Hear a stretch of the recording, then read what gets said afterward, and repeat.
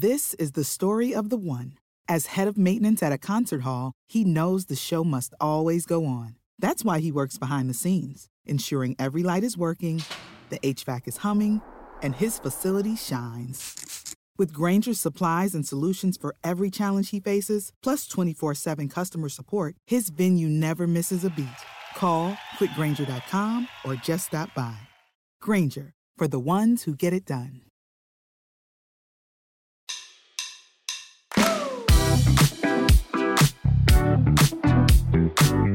What is up, everyone? Welcome to It's Called Soccer. This is the podcast where we talk about everything in American soccer. And it was a jam-packed year full of amazing moments in 2022 for USMNT, US Women's National Team. Our youth teams did incredibly well throughout the year. So this is going to be our episode where we just celebrate 2022 and look ahead to 2023. We're going to just wrap up what some players are doing post-World Cup break. There are a few players that are back in action across England and Spain, but especially going into January, all of the players are going to be back in their leagues across Europe. MLS is going to get started back up in March as well. So there's a lot to look forward to. Before we get to paper plates and reviewing where everyone is across the map here in the USMNT stratosphere, let's check in with our co-host, Tom. Tom, what's up? How are you? Dude, doing great. Got the opportunity to have just a very quiet Christmas, which was really necessary. I'm getting really excited. I fly out tomorrow for LA and the Rose Bowl, my first ever trip to the Rose Bowl, so I'm really stoked about that. But yeah, things are going well here. Can't complain. How's life?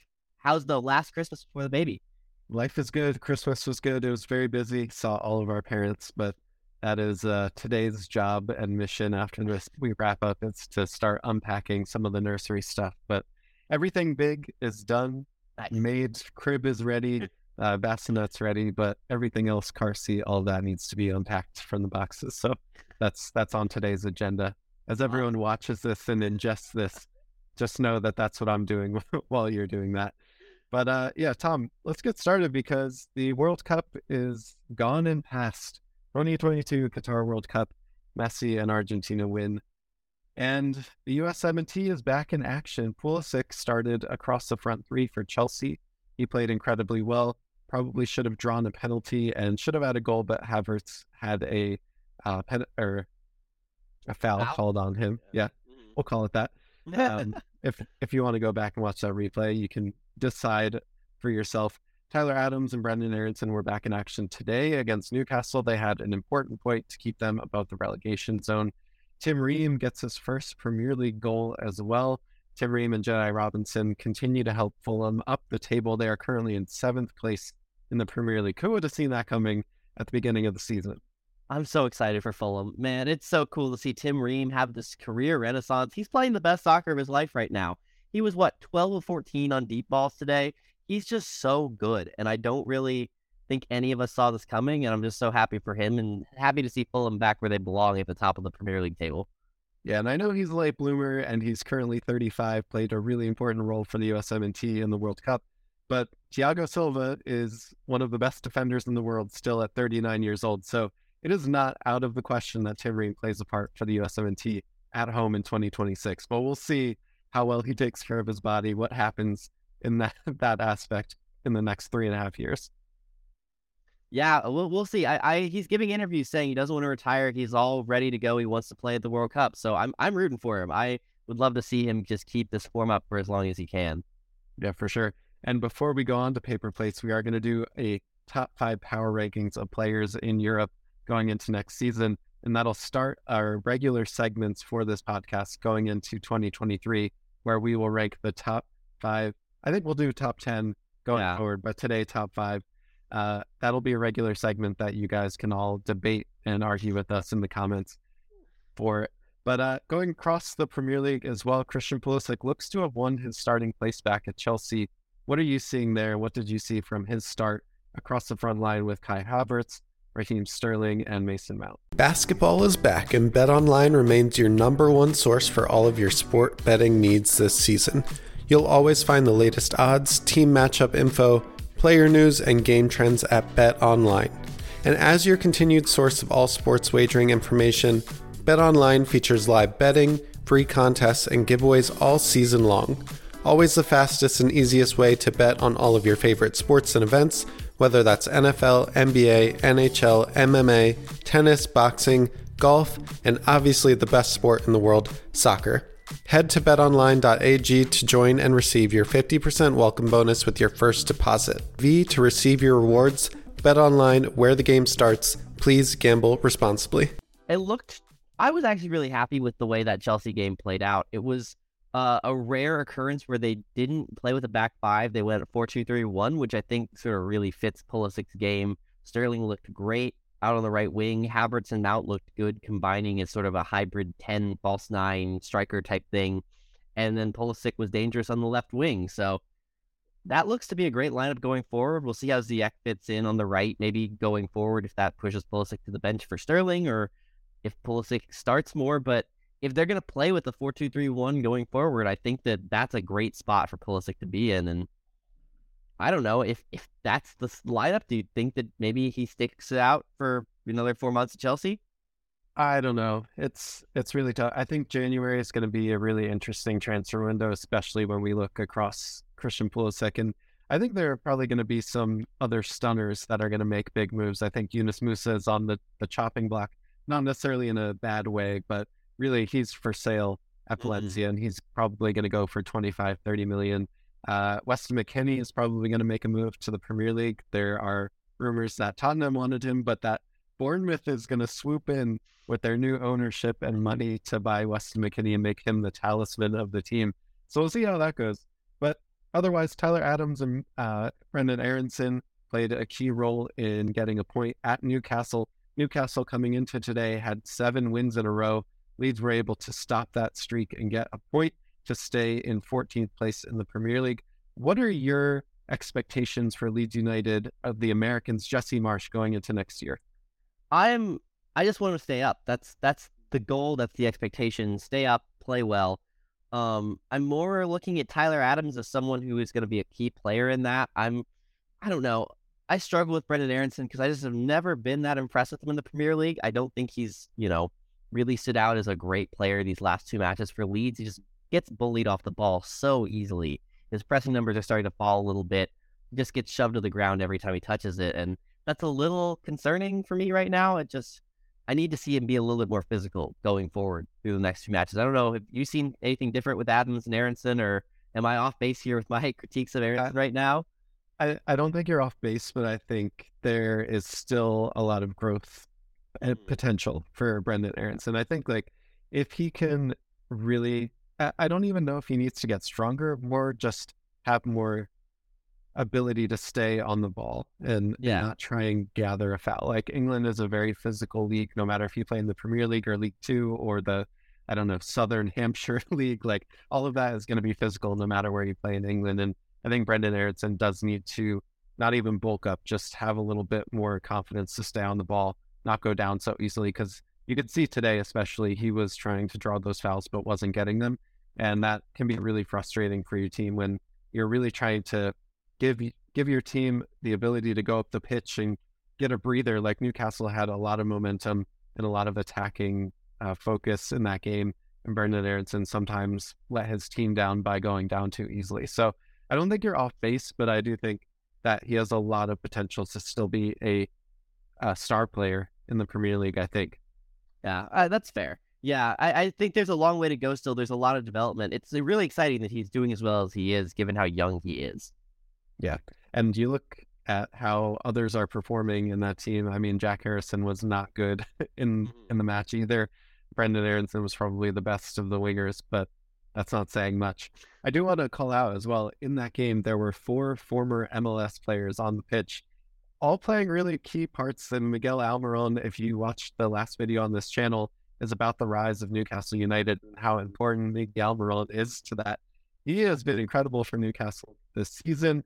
Then we have Brendan Aronson, Tyler Adams, and Jack Harrison making up 4 former MLS players playing in huge games in the Premier League. So I think that's a sign of more things to come. Oh, yeah, definitely. And Almiron is so exciting to watch, especially if you watched any of those Atlanta United teams, you knew how good he could be. To see him put it together in the Premier League is a very exciting thing, and just showcases the kind of talent that MLS can export out if they develop it properly. And Arsenal are now 7 points clear in first place.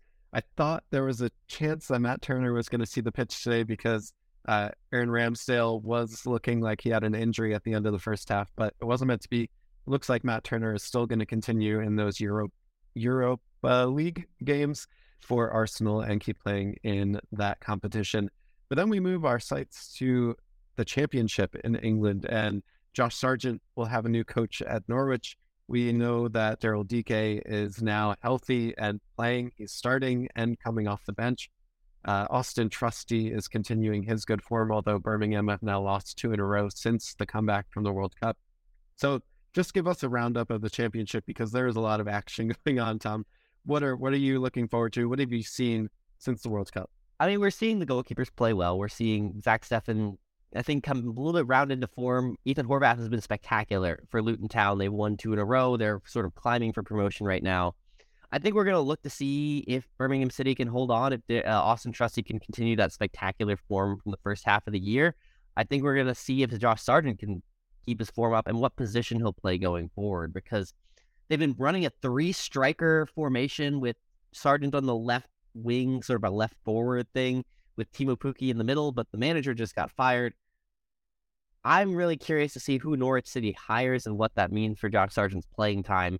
Is he going to go back to the bench behind Pukki? Do you go to a 2-striker system at the top?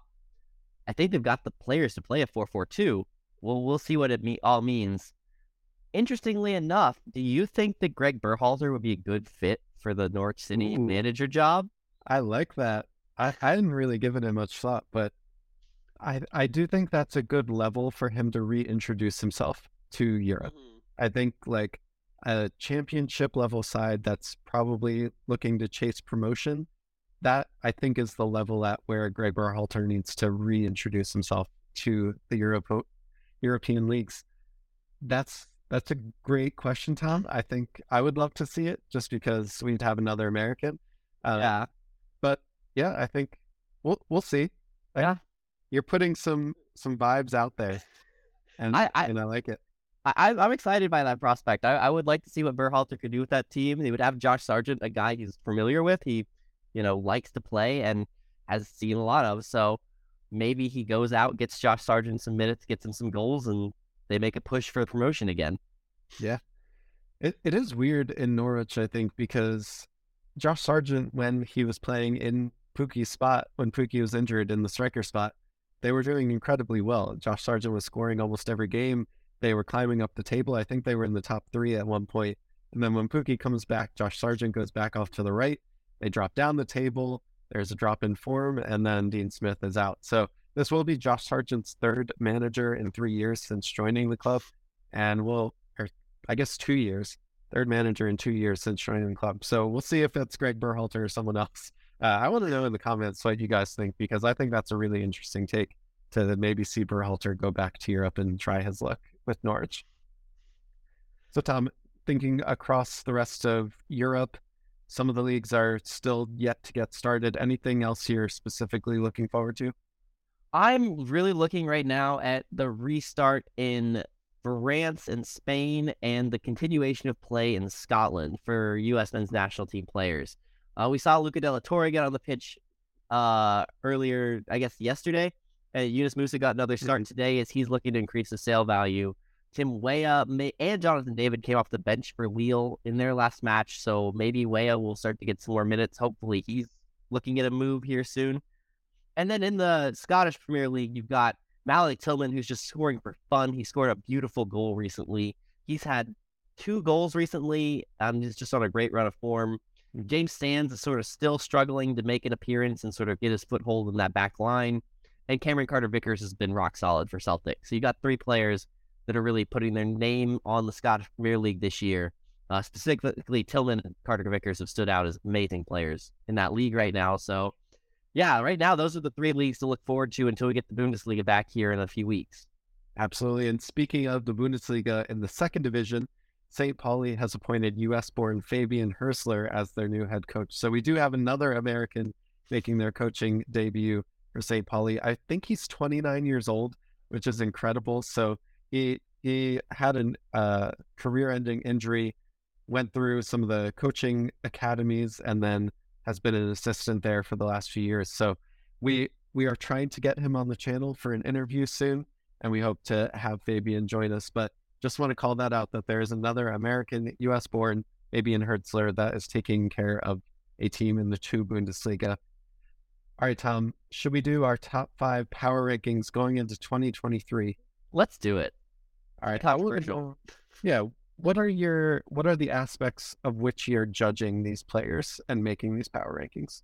I'm going to go with, I think club form plays a part, but I'm sort of looking at importance to the U.S. men's national team and sort of looking backwards at their role at the World Cup as sort of the main deciding factor. We just got off a really important stint at the World Cup.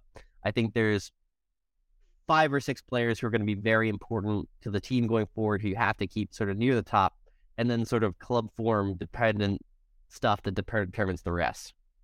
All right. So who's number 5 for you? I have Tim Weah at number 5. Oh, okay.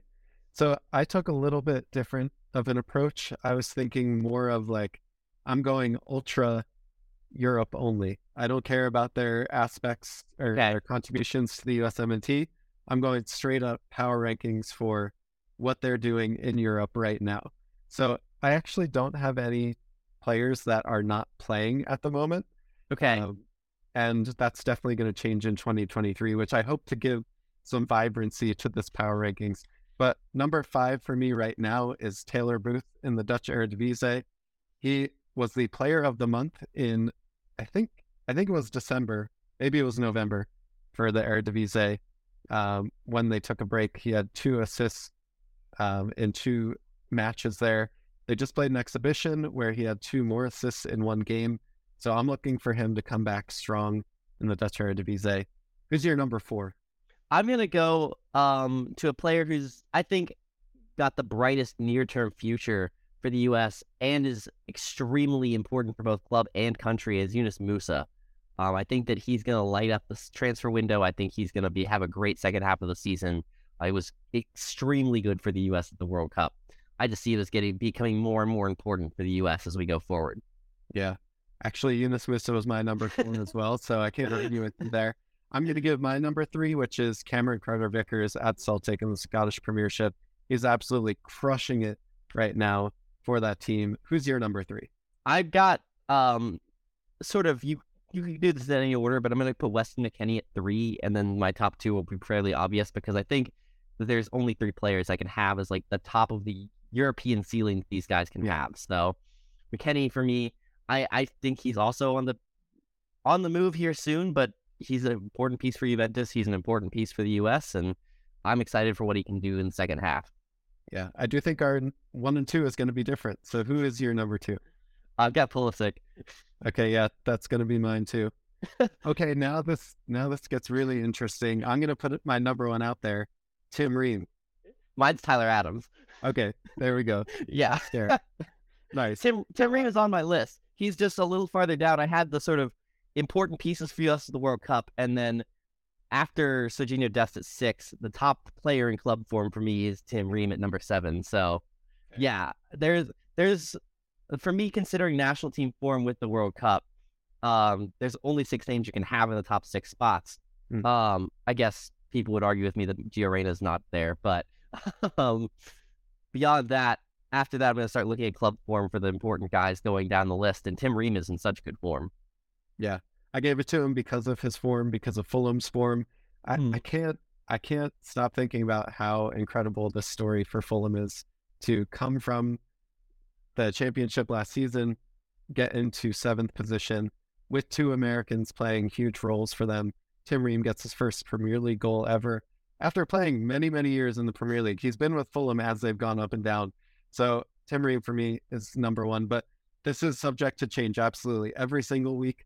I think these power rankings are going to change a ton and have a lot of variety to them. So I'm excited at this recurring segment going into next year. All right, Tom, now for the finale of this episode and to really wrap up a bow on 2022, let's have some sun. Let's have some sunny fun with Favorite Plate Awards. I did not mean to say sun there, but I'm meaning to work. All right, Tom. First award, I think, is one of my favorites that was offered to us in the Discord, which is the Chris Wondolowski Memorial Award, which is awarded to the player with the worst miss of the year. Who are you? So I've put up together a list of nominees for all these awards, and I've got 6 awards for the Wando Memorial Award. I think you have to consider here not just the worst miss, but the importance of the moment when you missed the goal. The least important nominee is going to be Jesus Ferreira on a header versus Japan. 10th minute, he gets a free header in the box and puts it over the bar. Goes on to be our worst showing of the year. But there are other really important ones on this list. I have Weston McKennie and his miss against England in the 6-yard box. I've got Jordan Pefok missing a sitter against Mexico in Estadio Azteca in World Cup qualifying. I have Christian Pulisic missing a sitter against Mexico in Estadio Azteca in World Cup qualifying. I have Christian Pulisic missing a sitter against the Netherlands in the World Cup knockout stages. And I have Haji Wright missing a 1v1 with the goalie in the World Cup knockout stages against the Netherlands. All right, I have 2 here. Although the Jordan Pefok miss and the Christian Pulisic miss at Stadio Azteca have to be up there. The other 2 that I have is a Jesus Ferreira miss against El Salvador. We're saying his name a lot.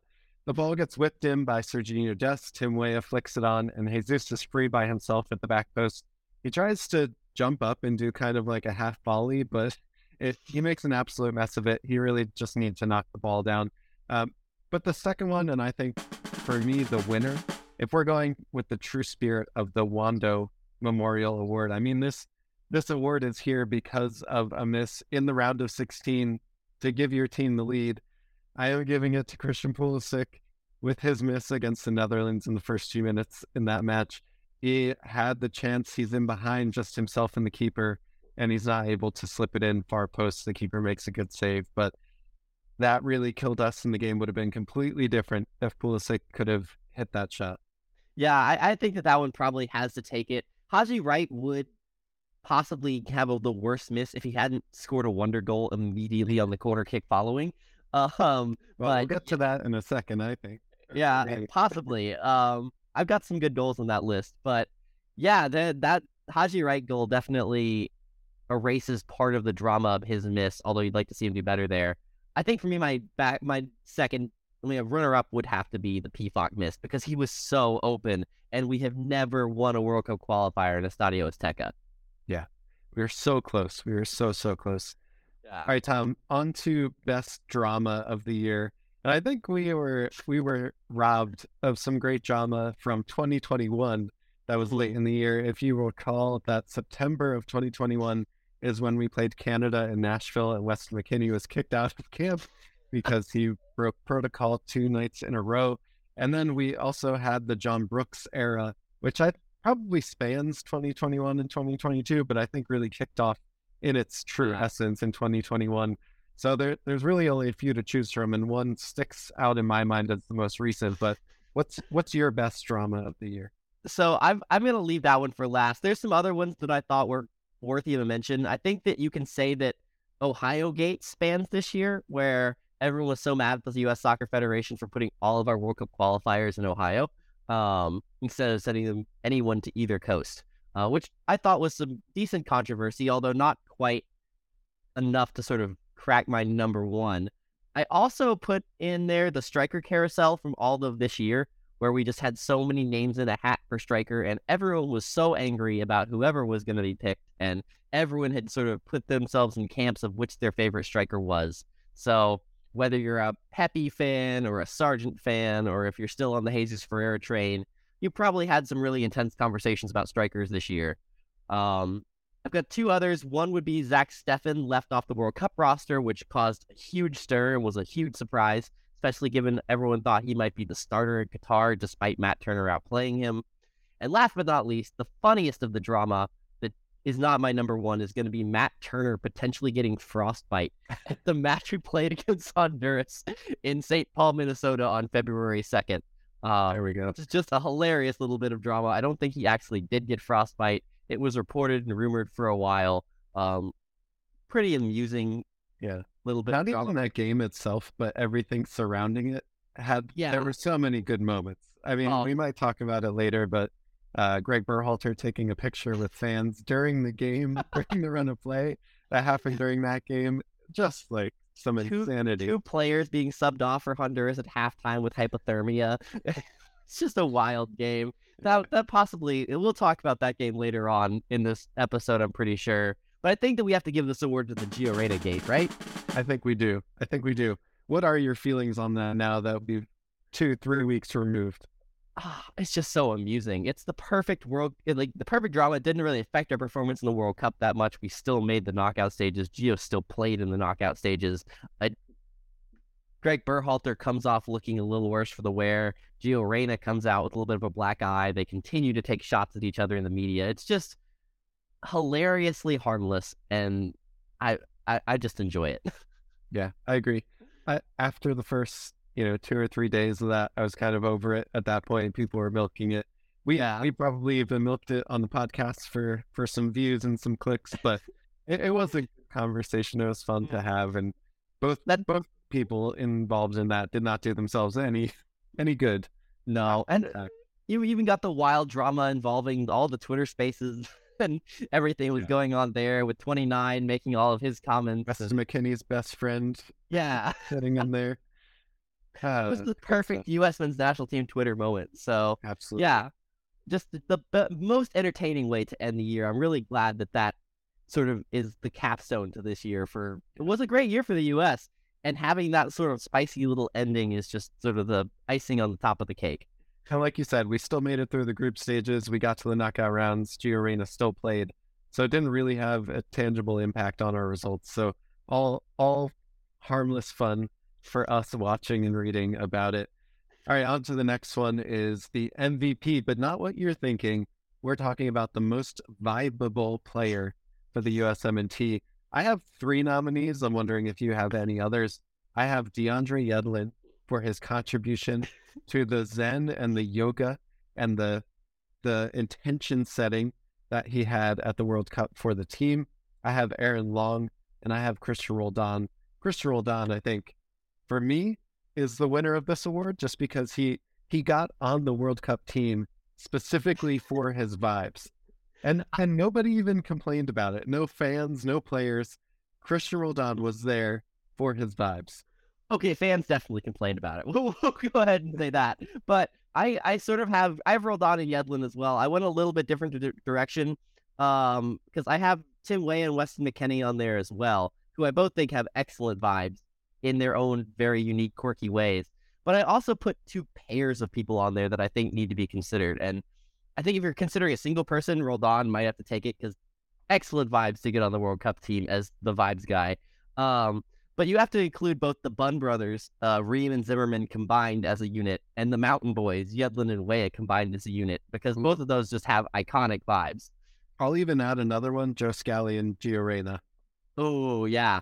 Especially given all the drama that just played out, I don't know, they might have to be the least viable players at the present moment, right? Given all the drama. Oh, for sure.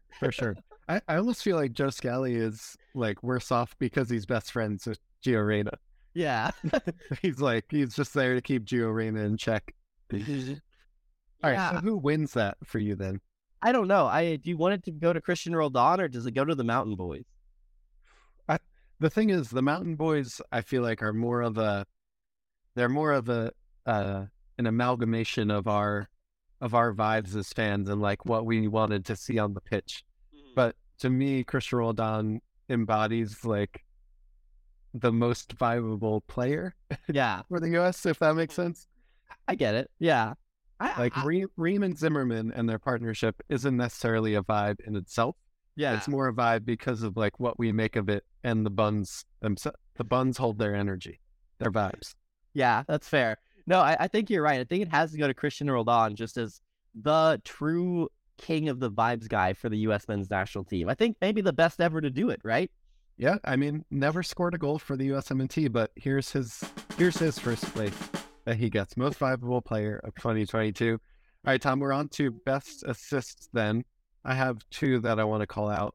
One is Paul Arriola's assist. This is not going to be on anyone's radar, by the way, but I do think from a purely soccer footballing standpoint, this was beautiful to watch. In the game against Granada, the U.S. is up 1-0. Paul Arriola picks it up in the midfield, splits 2 lines of defenders to get Jesus for on the ball, on his stride, and Jesus Ferreira slides it in. I love this one because it's all about vision. It's the pace of the ball. It's the technique and the execution for Paul Arriola to slide it into Jesus Ferreira.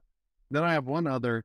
The assist itself wasn't amazing, but I think the hockey assist, the assist before the assist, was my favorite, which was Walker Zimmerman's 70-yard bomb to Christian Pulisic in the game against Morocco, where Pulisic just takes it down with a deft touch, slides it across to Aronson in stride, and Aronson scores it.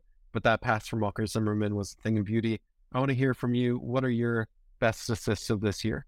So I've got a list of them. Pulisic-Zimmerman combo did make it. I've got my first one nominee would be Sergiño Dest versus Iran, taking that ball from Weston McKennie and playing a header across to Pulisic to get that goal. He needed to be perfect on that header. That header was inch perfect, and it was a huge moment for us. Quality play from him. I also have Jesus Ferreira to get a game-winning assist against El Salvador in the World Cup qualifying. He takes a ball that's just sort of bouncing in the box and just plays a perfect header across to Anthony Robinson, who slides it home for the match winner. Kellen Acosta makes my list with a free kick against Honduras. He had two really great free kicks in that match. I think actually a corner too. But his first one to Weston McKennie was just right on his head. Gave us the early lead we needed to get out in front in the cold and sort of put that game to bed. Christian Pulisic against Wales in the World Cup, that run that he had to take that ball off Jar Sargent, slalom through the entire Welsh defense and then slot it perfectly to Weah for the finish. Just a class play.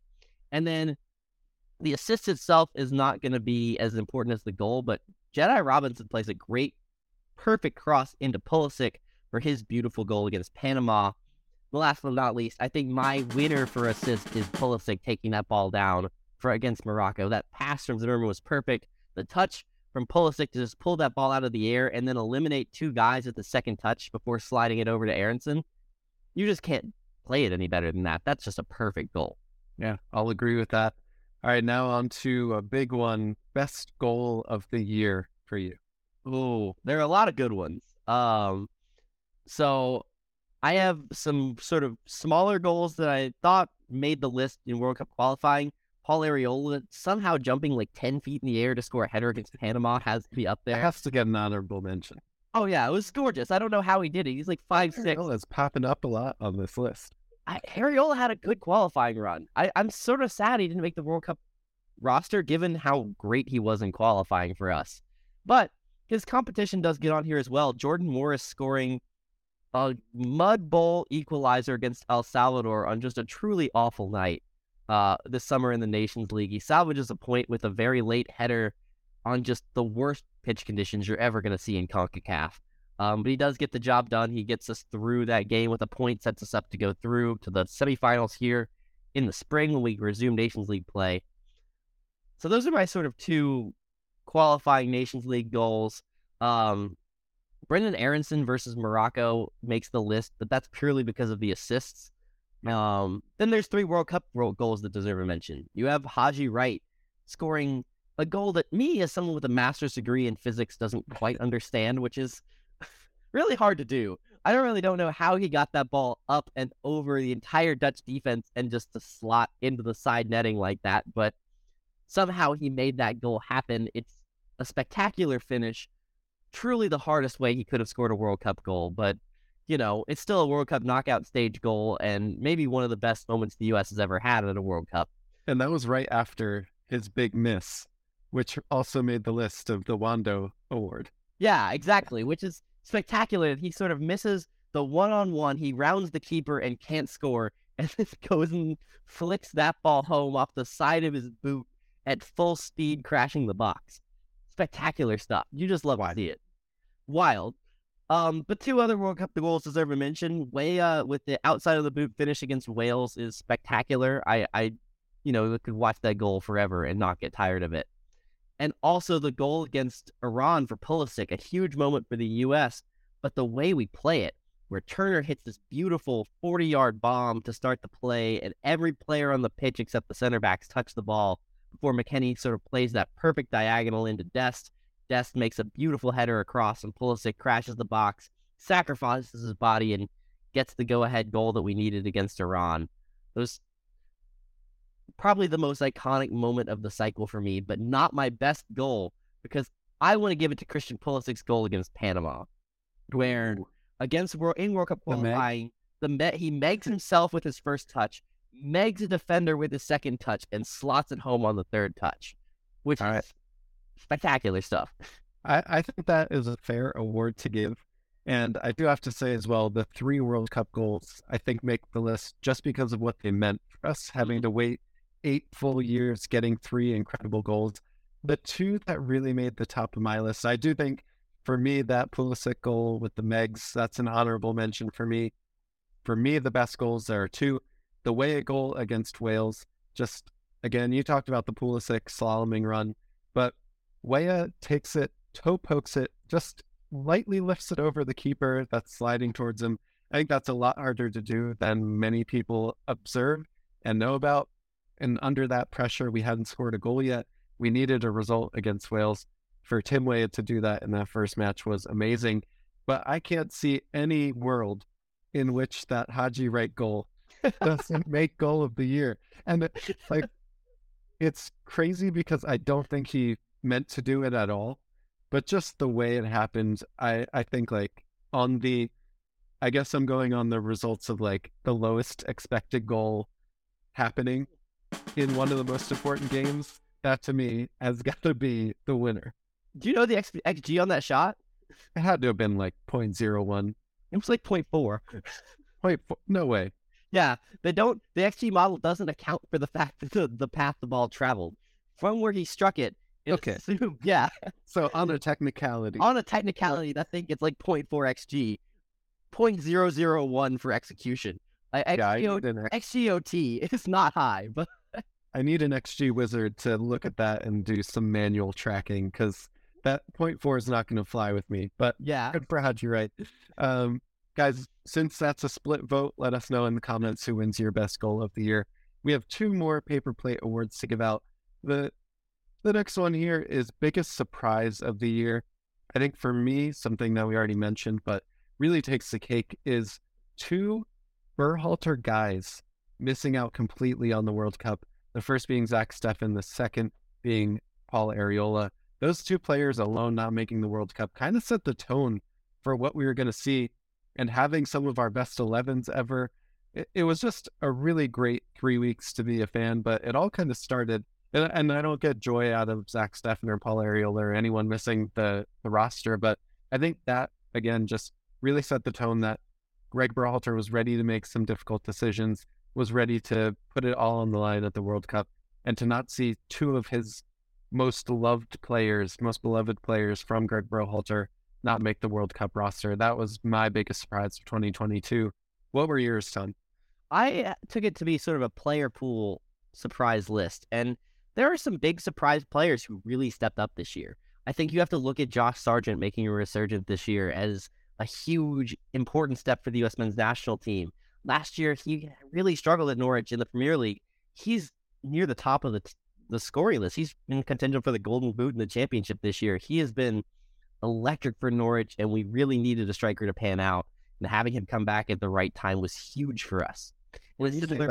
Josh Sargent started the year outside looking in the U.S. He hadn't featured since September before getting called back in the fall camps to sort of get a look before the World Cup. He had basically spent a full year out of the team. I know he had those 2 spectacular goals in the Prem last year, but he really didn't do a whole lot in his year in the Prem. But coming back into the championship, he's really found his own. He's been a great piece for Norwich and was important at the World Cup for us. I think he probably was our best striker at the World Cup. It is probably the future going forward of the team looking towards 2026. So really excited for him that he sort of put it all together in the championship this year. In a similar vein, Haji Wright came out of nowhere this year. I mean, you look at his career trajectory, he had played a little bit for Schalke before sort of been shipped off to various loans. He had sort of floundered in Denmark, floundered in the Netherlands, and he goes to Turkey and just all of a sudden, bam, 14 goals last season. Now he's second joint top scorer in the Turkish league again this year. He scores a goal at the World Cup. I'm so glad that he put it together. He was a guy that sort of came out of nowhere to really be in the conversation and took his chance to play at the World Cup, which is a huge thing. And we'll see if he ends up making another move, because at this point, the sky's kind of the limit for him. Yeah. And I guess now that you're mentioning it, it wasn't really on my list, but I guess a big surprise for me was that Jesus Ferreira rarely featured at the World Cup after being the number 9 that we were taking with us throughout the entire qualifying campaign. Yeah, I think you could probably put Ricardo Pepi's career trajectory over the last year as a little bit of a surprise too. I think the whole striker conversation was a big surprise. There are other places we could go with this though, because I think that the keeper conversation was a huge surprise. We mentioned Zach Steffen, but Matt Turner's distribution and ball handling skills have to be up there, right? It's just For sure. amazing. Like, he goes and dribbles through and makes a slalom against England outside his own box at the World Cup in the group stage match, which I don't think any of us saw coming, or the goal against Iran where he pings a 40-yard pass to Tim Weah to start the sequence. Matt Turner had an excellent World Cup. He's taken a step forward that I never expected from him to become the U.S. starter, and it's one of the best stories of the year for me. Agreed. And sending our best shot stopper to, I mean, we didn't send him, he chose it, and Arsenal chose him. But having our best shot stopper in the pool go to a team that plays out of the back and builds possession from their keeper up, that played such a role in Matt Turner's development and getting him set for the World Cup to be the starter. Oh, yeah, it was huge. And a huge step forward for the U.S. men's national team, especially the way Berhalter likes to play. Having Matt Turner be an elite shot stopper and comfortable with the ball at his feet, looking like a Ederson out there, is a huge boost to the U.S. being able to control games. And we've sort of seen it in spurts, but to see him put it together at the World Cup was awesome. I think, for me, though, the biggest surprise and the best story of this year is Tim Ream's career trajectory. Tim Ream was firmly on the outside looking in. He hadn't started a game since World Cup qualifying. Many had basically banished him because of the goal that he gave up against Lainez in the in the Nations League final in 2021. And then Fulham gets promoted. All of a sudden, we're like, okay, he's going to play a few matches and then go on the bench like he did last time they were in the Premier League. And he just refuses to say no. He refuses to let anyone bench him. He's the club captain. He is a legend at Fulham. He has got them 7th on the table in the Premier League and played the most minutes of anyone in the U.S. played at the World Cup, joint with a few others. That's the biggest underdog story I think that there is at the World Cup, right? Almost. Agreed. And I think it shows the importance of having your player pool identification on both ends of the age group, because you can't write off a 35-year-old that's captaining a team in the top half of the Premier League. Yeah. Just the same way you can't write off having a 20-year-old or a 22-year-old that didn't make it at Ajax because of a knee injury, but now plays in the Portuguese league. Like, you need to know every single player and what they can give to your national team, because the national team is not about developing players to be their best over time. The national team is about getting the absolute maximum from your talent pool at that very moment. So I think for the U.S. going forward, we need to take that lesson, that whether it's a 35-year-old Tim Ream or a, 17-year-old Gio Reyna, not now, but when he came up on the team, those are just as important to make sure that we have everything we need on the national team. Oh, yeah. It was a huge year for spreadsheet merchants, right? The guys who are sitting there tracking every player in Europe, 150 names, try to sort of put together a name like Haji Wright that just sort of pops out of nowhere, a name like Tim Ream that has a resurgence, being able to sort of say, hey, we need to take a look at this guy because he is lighting it up when no one expected him to. And great story for our player pool and for people who do stuff like track all these players. Yeah, and before we get to the best moment, I do want to call out that there is some rumors going around that with our January youth national team camp, there's going to be a surprise player called in from the Bayern Academy that previously wasn't expected to have a U.S. passport. And this reminded me of a story about Yunus Musa, where he was not on the U.S.'s radar until a U.S. employee at Valencia noticed that Yunus Musa had an American passport and started to ask some questions and eventually got him talking to the federation. So there are players all over the world, no matter how good they are, no matter how much we know about their background, might still be eligible to play for the U.S. So I don't know if Erling Haaland has a younger brother that somehow was born here, Cristiano Ronaldo Jr. was born in California. We don't know. We don't know where these players will end up in the future. All right, Tom. Last Paper Plate award goes to the best moment of 2022. What are yours? Oh, there's so many good ones. I think just qualifying for the World Cup is up there as a great moment. It was just such a relief after missing out in 2018 that we finally got the job done and got to sort of arrive back on the world stage this year. And then having some great moments of the World Cup too were huge. Beating Iran, making it out of the group, drawing England on the world stage, preserving our unbeaten streak against them at World Cups. Amazing stuff. We also did some other great things this year. We drew Mexico at Estadio Azteca. We continued our unbeaten run against them. We drew a good Uruguay squad and beat World Cup semifinalist Morocco. Great friendly results. There were some down moments, but those were all really awesome wins and moments that sort of make you sort of uplift you as a fan. But there are some individual moments in games that stand out. The whole Ice Bowl against Honduras was just the best vibe, even though it was a horrible idea to play this game and has rightly deserved a lot of criticism for the Federation.